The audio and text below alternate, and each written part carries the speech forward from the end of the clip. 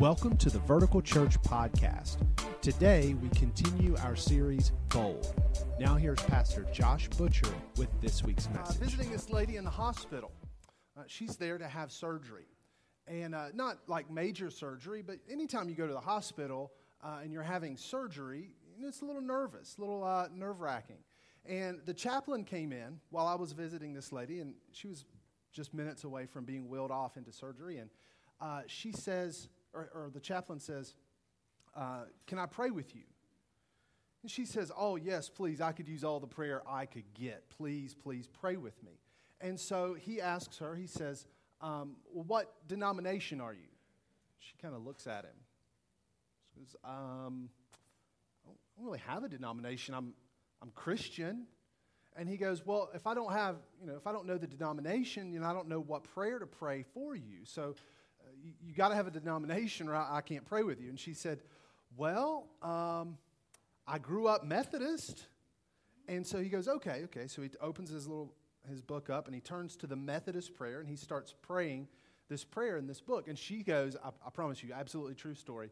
She goes, stop, wait, hold on, stop. And he looks back at her and she goes, you go find me somebody that can pray a prayer that's their own or ain't nobody praying with me. I promise she was a sweet lady. She was an absolute darling of a lady. She wasn't really mean, but she wanted somebody that was going to pray just kind of spontaneously and extemporaneously. Nothing against written prayers. I have nothing against written prayers. Apparently she did. But anyway, today we're talking about praying bold prayers. And we're not just going to talk about praying bold prayers. Here in just a few minutes, we're actually going to pray bold prayers. And so what I want to do is I want to kind of walk us through another passage in the book of Acts as they talk about and they end up praying bold prayers. Now, last week, we said that boldness, that's what we're talking about for this week and the next 2 weeks. We're talking about being bold. Last week, we said that boldness is behavior born out of belief. That what you believe about God affects how bold you are for God. And so I want to build upon that this week with another key thought that goes like this. What you pray for reflects what you believe about God. The way that you pray and what you pray for reflects what you believe about God. Let me give you some examples. Let's say you pray very selfish prayers. Not selfish, but prayers that are all centered on you. Bless me, keep me, provide for me, watch over me, meet my needs.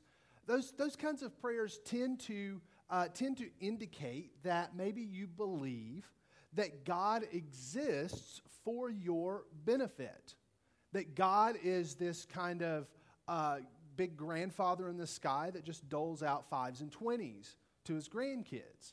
And so if all your prayers are kind of selfish, then maybe it indicates something about what you believe about God. Let's say all of your prayers are kind of small. Today we're going to actually talk about praying big prayers. But let's say all your prayers are kind of small, thank you, Lord, for this food. Now I lay me down to sleep. Just kind of small. No, you're not praying any huge, earth-shattering, world difference-making prayer. You're just kind of praying a small prayer. But if all your prayers are like that, then it might indicate that you have some sort of lack in your faith in a big God, and lack in His, struggle with the belief that God could do the impossible. Now, I like this one, because I hear this all the time. Well, all we can do now is pray. So prayer for you is some kind of last-ditch effort, last resort, well, we tried to work the situation out with everything we've got, so now all we can do is pray. As if God is the last person and He's up in heaven going, oh, finally, you gave me a chance, I was wondering, I was just going to stay out of it for a few minutes, but since you were trying to take care of it on your own. So it might indicate that we believe that God isn't interested or God isn't willing or God's just totally disconnected from our world and is only invited in the huge, big situations. And so what I want you to do is everybody have either a piece of paper or like your program. If you have your program with you, if you'll flip it over on the back, if you have a pen, I want you to just jot down real quickly. If you don't have a program with you or a pen to write with, you can just kind of think of it in your own mind. I just want you to jot down 3 or 4 things that you prayed for this week. Just 3 or 4 things that you prayed for this week. Just jot them down. Okay? Everybody doing that? While you're doing that, let me give you, maybe you prayed for financial provision. Maybe you prayed for a situation at work. Maybe you prayed for a neighbor beside you. Whatever, just 3 or 4 things down. Now, let me ask you a question, and this is going to hurt. Just go ahead and prepare you because these are the 2 questions that I've been asking myself this week, and it hurt me, so I wanted to share that pain with you. Pastor's toe's not going to be the only one that got stepped on this week. If God answered every one of those prayers with an unequivocal yes, you just said it, prayed it, God took his rubber stamp, yes. How would the world be different? If God took every prayer that you prayed this week and just unequivocally said yes, yes, yes, check, check, yes, rubber stamp, yes. How would the world be different? For some of you, maybe you're single in this room and you'd be married. For others of you, maybe your spouse would start acting right. You know? Maybe he would start picking up his clothes. Maybe she would, be more interested and more exciting. Maybe you would have gotten that raise at work. Maybe you would have finally signed and they would have accepted the contract on the house you've been trying to buy. Maybe you would have sold a house. Maybe your grandma would be healed. Maybe your friend's marriage would be better. But for many of us, the only difference in the world is the world that's right around our little circle. Because for many of us, our prayers are only about the things inside our circle. Let me ask you this question. I was listening to a preacher preach, and he asked this question, and it hurt, and it tore my heart up. If God said yes to everything that you prayed for this week, how many lost people, how many people far from God would find Jesus? Now, when he asked it, he admitted the same thing that I thought of. Oh, gosh, this week, maybe none. Maybe none. Oh, God, what am I doing with my prayer life? Who am I praying for? Am I guilty of praying small, tiny prayers that are just about my little circle, my little world? Now, if we want to make a big difference in the world, if we want to see change take place across our city, then it's time to pray some bold, audacious, earth-shattering prayers. And we're not just going to talk about it this morning. We're actually going to do it. I want to work through this passage of Scripture. If you have your Bibles, you can open up to Acts chapter 4. We're still going to be there. Last week we were there, and we're going to continue this week. Last week we looked at 2 guys named Peter and John. They were followers of Jesus, and Acts is a collection of stories from the early church as they are continuing the mission and ministry of Jesus Christ in their world. And Peter and John are walking up to the temple to meet with some fellow believers and pray. And what happens is as they get to the gate of the temple, they see a guy laying there who had been crippled for 40 years.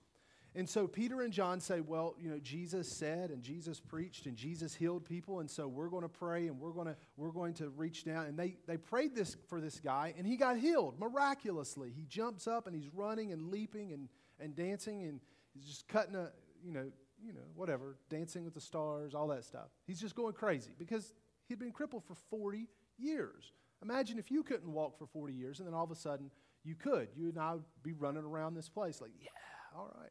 So anyway, what happens is after that, some people start asking questions, and Peter and John get arrested.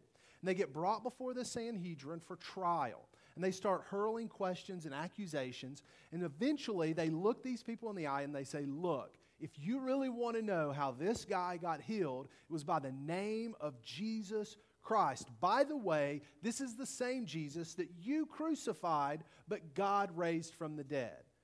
And so Peter and John don't struggle with boldness. As they're staring death in the face, they say, by the way, Jesus did this and you killed him. Bunch of idiots. So anyway, the Sanhedrin kind of confers and discusses this with each other, and they decide to release them. And so we pick up in verse 23 of chapter 4.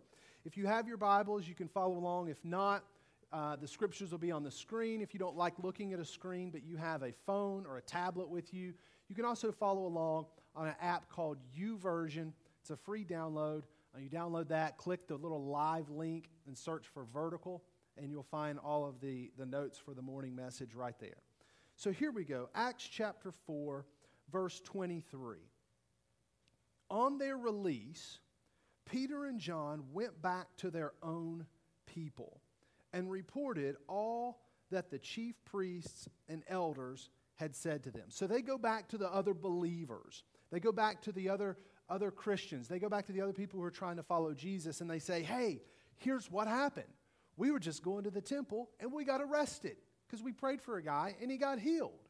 Can you believe this? Not only were we arrested, but they had the whole Sanhedrin around us, drilling us with questions. So they kind of just tell the story of what happened. Verse 24, when they heard this, they raised their voices together in prayer to God. Now, there's just something about praying together. There's just something powerful when people who believe in Jesus gather together to pray to Jesus about stuff. There's just something powerful about that. And if you hang around Vertical Church for very long, you're going to hear us talk about our small groups and the importance of community and the importance of gathering together with other believers and other people who are just trying to work out their life with Jesus, because there's power in community. There's power in being connected with other people, and there's power when those people get together to pray. But if you're like me, can I be honest with you? This is going to sound odd coming from a pastor. I don't do well in prayer meetings. There's a couple of reasons. One, because I pray a little differently and I move around a lot, so I make people nervous. So other people are kind of they're doing the one-eye prayer. They're like looking at me because I'm walking around. And because if you can't tell, I'm throwing my hands around while I'm talking to you. So if I'm talking to God, I'm doing the same thing. And so I'm awkward in that situation. But here's really why, is because every prayer meeting that I've ever been a part of, it always ends with the big circle prayer. And everybody's got to hold hands. And I'm a little bit weirded out when I hold other people's hands that's not my wife or my kids. Because here's what happens, okay? Here's what happens. You've got several different kind of people in a prayer meeting circle. You've got the dead fish hand. You know that person? You're like, you take hold of their hand and they're just like this. You're like, come on, give me something to hold on to. But then you got the exact opposite. You got like the tight gripper. And so they think they're on some kind of competition for world's strongest grip. And so everybody in the circle thinks you're having some kind of Pentecostal moment because you're like, but you're not. You're just like crying because your hand is about to be crushed under the weight of this grip. But the worst, and if you struggle with this, we'll pray for you at the end of the service and God will heal you. I call them clammy hands. You grab hold of their hand and it's like they just dunked it in a bucket of water. It's like, dude. So I get really weirded out in prayer meetings because all this stuff's going around in my head and I'm like, just leave me alone. I just want to pray. I don't want to hold hands and dead fish. And so one hand, you got nothing. The other hand's getting crushed. Anyway, so something powerful when people gather together for prayer. When people gather together to seek God and to pray in His name. And here's what they pray. If we continue to read verse 24, here are the words they pray. They start out, they say, Sovereign Lord. In other words, they acknowledge right at the beginning of the prayer, God, you're in charge.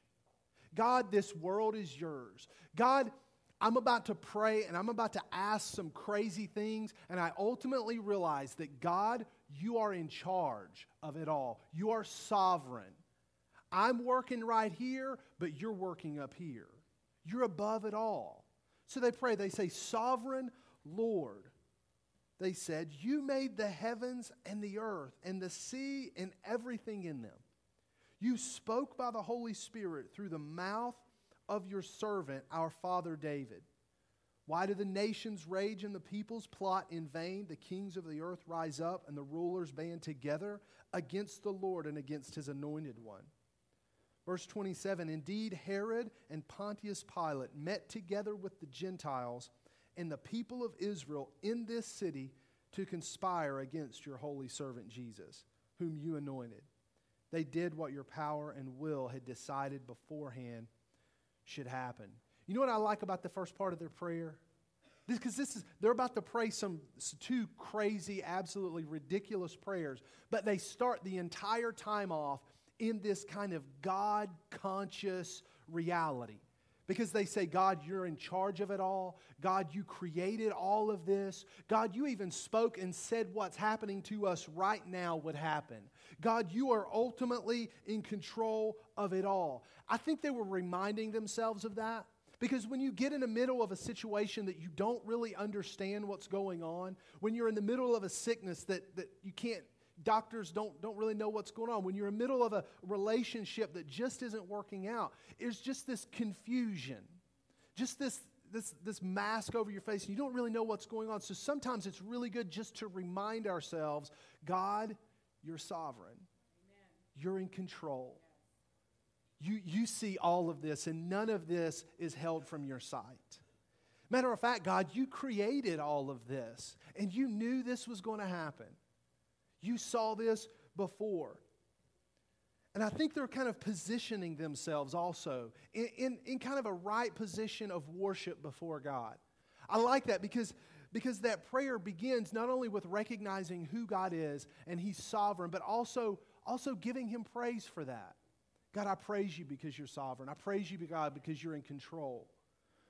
And as they did that, as they pray this prayer, they pray the two boldest, most audacious prayers that you can imagine. And these are my prayers for our church. These are prayers that I pray, and I hope that you would pray and live the two things that they say. Because if we're going to make a difference in our world, and if we're going to make a difference in our city, we can't live this half-hearted, lukewarm kind of cultural Christianity.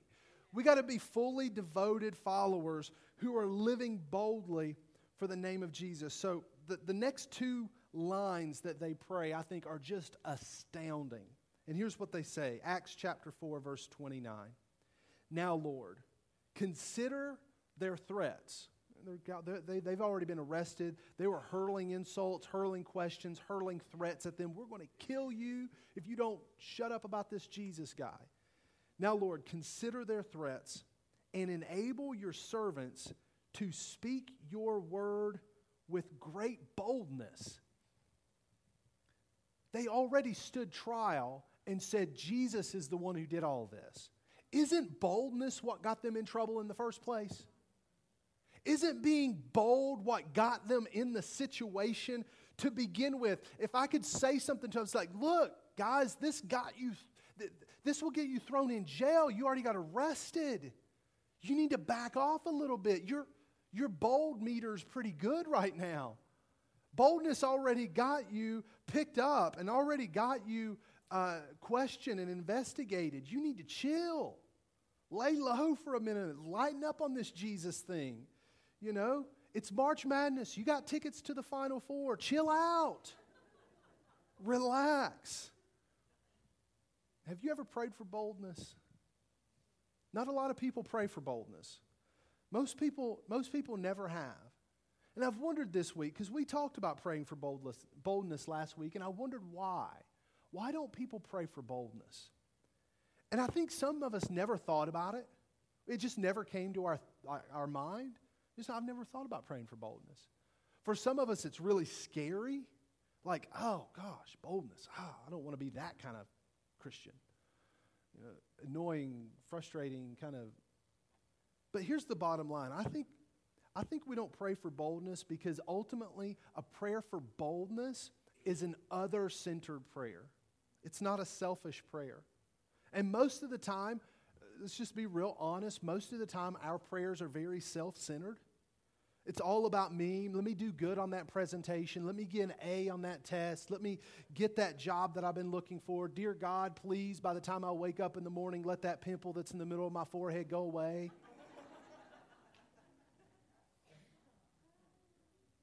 But I've been praying this week. God, make me bold. Lord, make me bold. Make me bold. Because when you're bold, the reason it's an other-centered prayer is because you're not just bold to yourself. You can't be bold in isolation. You can't be bold by I can be bold in my living room at 12 o'clock at night, nobody else is there. But that's not boldness. Boldness is boldness because it's lived out in community. So I've been praying, God, make me bold. And when you pray for it, as the scripture illustrates, God gives it to you. And when you get it and you pray more, God gives it to you more. Because listen to what they say in verse 30. This is absolutely ridiculous. Acts chapter 4, verse 30. Not only do they pray for boldness, but they say, stretch out your hand to heal and perform miraculous signs and wonders through the name of your holy servant, Jesus. Let's be honest. Most of the prayers that we pray, they're small prayers. They're little prayers. They're prayers that go, God, be with me today. Just be with me. Just be with me today. And it's like kind of like God is saying, I kind of already promised that. And you can ask for it, and you can make that your prayer, but whether you ask for it or not, I'm going to do it anyway. Right? God's like, I've already said I wouldn't leave you. I wouldn't forsake you. You don't really have to pray for that. God, be with me. We pray, a lot of times we wake up and we're like, thank you for this day, God. Thank you for this day. And God's kind of like, you've said that for the last 43 years. I get it. I know you're thankful for the day. And the best one, and I pray this. I pray, you're getting ready to leave somewhere and you're like, God, just keep us safe. And I really think sometimes God has a sense of humor because I can hear him saying, you know what? Put your seatbelt on, drive the speed limit. Odds are you're going to arrive safely. Wouldn't you pray something a little bit more boldly? God's kind of like, won't you ask me something hard? Why don't you ask me something so that when I do it and perform it, everyone's going to know that I'm the only one that could do this? Because here's what they're actually asking. When they say, God, stretch out your hands, perform miraculous signs. Do you know what a sign is? A sign is this thing, this event that points to something else. So they say, here's what they say. God, we want you to heal and perform miraculous signs. And then if you would put it in parentheses, so that when people see them, they're going to know that the redemption power of Jesus Christ is alive and powerful. And if he can do that, then he can save their life. That's what a sign is for. That's what healing is about. It's a sign that God's power and authority is already coming into our reality. It's a sign that God's plan, that God's dream, that God's vision for our life is being made known right now. That it's breaking into our present. It's not just a simple prayer of let me get to the future. Let me get to heaven when I die. But it's more of a prayer that says, God, let that life in heaven happen now. Let it begin to spring up now. Let it begin to kind of bud up now. And so I'm not saying that we need to stop praying for small things. I'm just saying when you pray, add some big things in there. Spice it up with some miraculous signs and wonders. You may be wondering, why don't people pray for miracles? I think some people just don't believe. I really do. I mean, I did the seminary thing. There are some people that just don't believe. They think it's impossible. God wouldn't do that anymore. That chapter must have not got printed in my Bible. I'm not trying to like bash somebody else for their beliefs. If you believe that in this room, then we can talk about it. But I don't read that in there where it says, you know what, I'm not going to do that anymore. When I close off the book, God's still healing people. God's still performing signs and wonders. Here's some of the things that I struggle with, though. Because I don't struggle with that, because I believe God still does it. But here's the things that I struggle with. I don't want to be disappointed. And I don't want to disappoint other people. I don't want to lay hands on somebody and pray the prayer of faith and then have them leave disappointed if God doesn't do it. So I have that real fear. And I don't want to make God look bad. I don't want to make God look bad. And a lot of us do this. Here's how a lot of us kind of rationalize that away, because we always tag this line to our prayers. And it's good, and I understand the sentiment, but I'll tell you what I think is really the underlying reason. A lot of times we tag our prayers with, if it be your will. Lord, if it be your will. Because really, God, I need to give you an escape clause. That way, if it doesn't happen, I can say, well, I guess it wasn't God's will.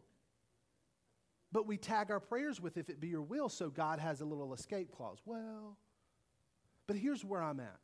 Here's what's stirring up inside of me. And I want to get to the place where I don't even hesitate. I don't even ponder. I don't even wait. I'll pray anywhere about anything at any time. That's where I want to get to the place where I have no fear, because I've seen God do the impossible before, so I know that He can do it today. So I want to get to the place where I'm not hesitating and I'm not fearful, but I'm standing in the boldness that comes from knowing Christ and knowing His power. Because here's what I've kind of discovered this week as I've just kind of let this thing beat through me. Because the question that many of you have right now, well, does that mean God always does it? Does that mean God's always going to do what we ask Him to? No, it doesn't. Sometimes you pray and it doesn't happen. Sometimes you pray for your grandma to be healed and it doesn't work out the way you wanted it to. Sometimes you pray to get the job that is your dream job and somebody else gets it. But here's where my faith is moving me to. My faith in God is moving me to the place where God is big enough and my faith is big enough so that if God says no, I still trust Him to be sovereign. That's where my faith is moving me. That's where I'm trying to get in my relationship with God. That my faith can handle God saying no or God saying not yet, because He is sovereign. And He's in charge, and He's in control. But it doesn't it's a different place. It doesn't give me a reason to not pray. It just gives me a confidence and assurance that once I pray, it's not up to me. It's not up to me. God simply instructs us to pray. He's the one who's sovereign. It's His power. It's not my power. It just says, pray the prayer of faith. Just pray. If God does it, great. If God doesn't, my faith in Him is strong enough to say, you know what? He's sovereign. He's in control. And so here's what happens. Acts chapter 4, verse 31. They pray this prayer that they say, God, you are in control. God, you're sovereign. You're in charge. You created all of this. You even knew this was going to happen before it even happened. Now, God, would you let us speak boldly, and would you stretch out your hand to perform miraculous signs and wonders? And then they wrap it up like this. After they prayed, the place where they were meeting was shaken. So there's some kind of like shaking going on, right? Really fighting my ADD to make a joke there. There's a whole lot of shaking going on. Sorry, I had to say it. You were thinking it, so I had to say it. Just get the tension over with. So after they prayed, the place where they were meeting was shaken, and they were all filled with the Holy Spirit. And catch this, they spoke the word of God boldly. Now, if you're following along in that passage of Scripture, they prayed that they would speak with great boldness. And at the end of the passage, they're speaking with great boldness, which tells my mind that they also prayed, Lord, stretch out your hand and perform these miraculous signs and wonders. If God answered the boldness prayer, I'm pretty sure He answered that prayer. Now, if we continue reading the story, we see time and time again, God does the miraculous, God does the sign, God does the wonder. And so, like I said this morning, we're not just going to be content to talk about praying bold prayers. We're actually going to move into a time where we practice praying bold prayers. Some of you this morning came because you're struggling with some kind of physical ailment or physical sickness or some kind of relational conflict. And you're praying that God would do just that.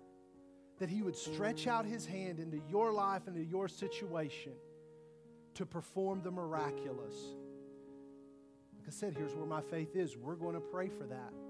And we're going to believe God. We're going to have this just honest, even juvenile trust in God.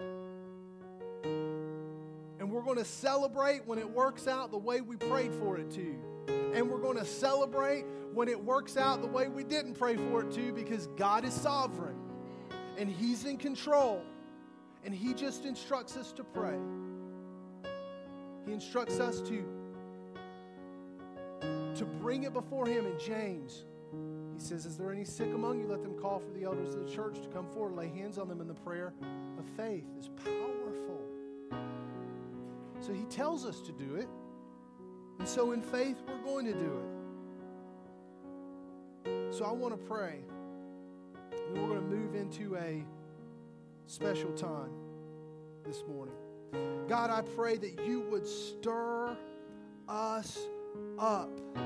God, that You would stir our faith up.